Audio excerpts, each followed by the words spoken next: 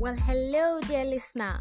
You're listening to the third episode of my podcast, and I'm so excited and grateful that you have chosen me as your business guide. In this episode, we are going to be talking about one of the most important steps to take before launching into your business, and that is no other step than industry analysis, otherwise known as assessing your industry. Your industry is basically the larger environment that your business belongs. For instance, if you wanted to start a fashion business, your industry comprises of every other player in the fashion industry. It comprises of your competitors, basically. And some other elements actually like the environmental factors, the political factors, the social factors, and so on and so forth. But basically it comprises of your competitors. And so when we're talking about analyzing your industry, I'm saying no other thing than going into that space and looking at how that space is performing. When you want to do your industry analysis, the easiest way to go about it is just to do an overall breakdown. How is that industry performing? What is the quotation for, or the numerical or value quotation of how that industry is doing? For example, if they say that the fashion industry is an industry that is worth $500 billion, it means that that industry is doing well. It means that people in that industry are generating money. And what that means for your business is that you are most likely going to get a chance at making a profit. So, if an industry is performing well overall, it means that, or it's an indication that your business will most likely perform well. Mark my words, I didn't say will definitely perform well, because every business has its ups and downs, and I am not assuring you that your business is going to succeed, super succeed in maybe a short time. That would be ridiculous of me to say. But I'm saying that if you assess your industry, or if you go online and you look for industry reports and industry breakdowns, and you find out that the industry is actually doing well in terms of valuation, it means your business will most likely do well, when you launch into it. And that's the basic thing you need to know about industry analysis. If you are able to foresee the changes that are likely to occur in your industry, it means that you'll most likely be able to predict the changes that you have to make in order to make your business, position your business for success or for survival.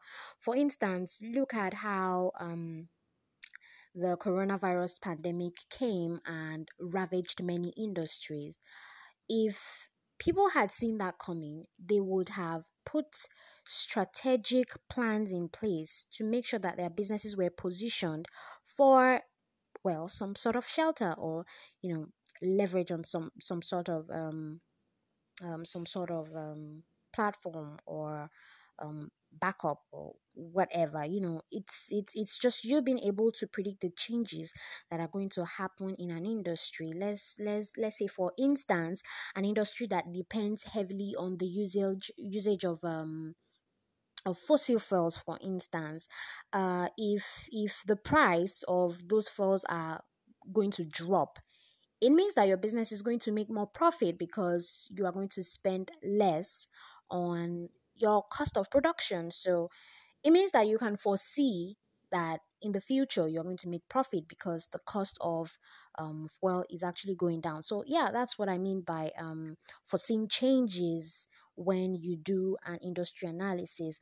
Also, if you understand how a market works, that is your industry. When I say your market, I mean your industry. If you understand how it works, you will be better able to position yourself in that market by planning.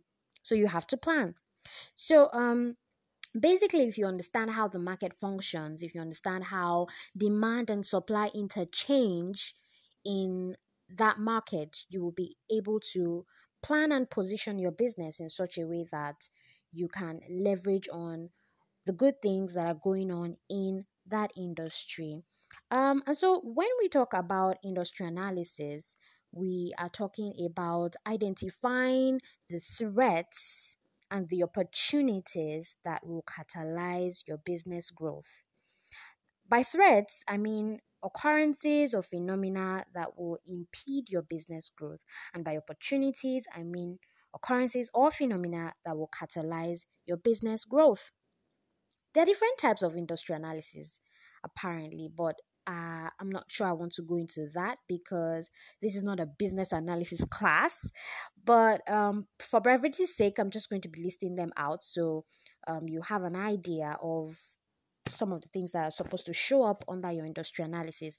And of of industry analysis include your competitive force model or your Porter's five forces. That's number one. Number two, you have your board factors analysis or your pest analysis for short, and pest meaning your political, economic, social, and technological analysis. And thirdly, you have your SWOT analysis. I know you are going to shout, yes, I am familiar with SWOT analysis. Of course, you are familiar with SWOT analysis because SWOT analysis is the type of analysis that actually encompasses the first two. That's the Potter's five forces and the pest analysis. SWOT analysis is broken down as your strength, weakness, opportunities, and threat analysis. And for brevity's sake, yet again, I'm not going to be going very deep into that, or I'm going to be talking about it in another episode. So yeah, basically those are your types of the types of analysis that you carry out under your industry analysis. And always remember that your industry analysis is not a big deal. It's really just going into that space that helps you to understand how the market or the industry is performing, so that you can position, or so that you can make a decision whether or not you want to launch into that industry, and you can foresee whether or not you are going to perform well in that industry. Thank you for listening to my podcast. Till another episode. Bye bye.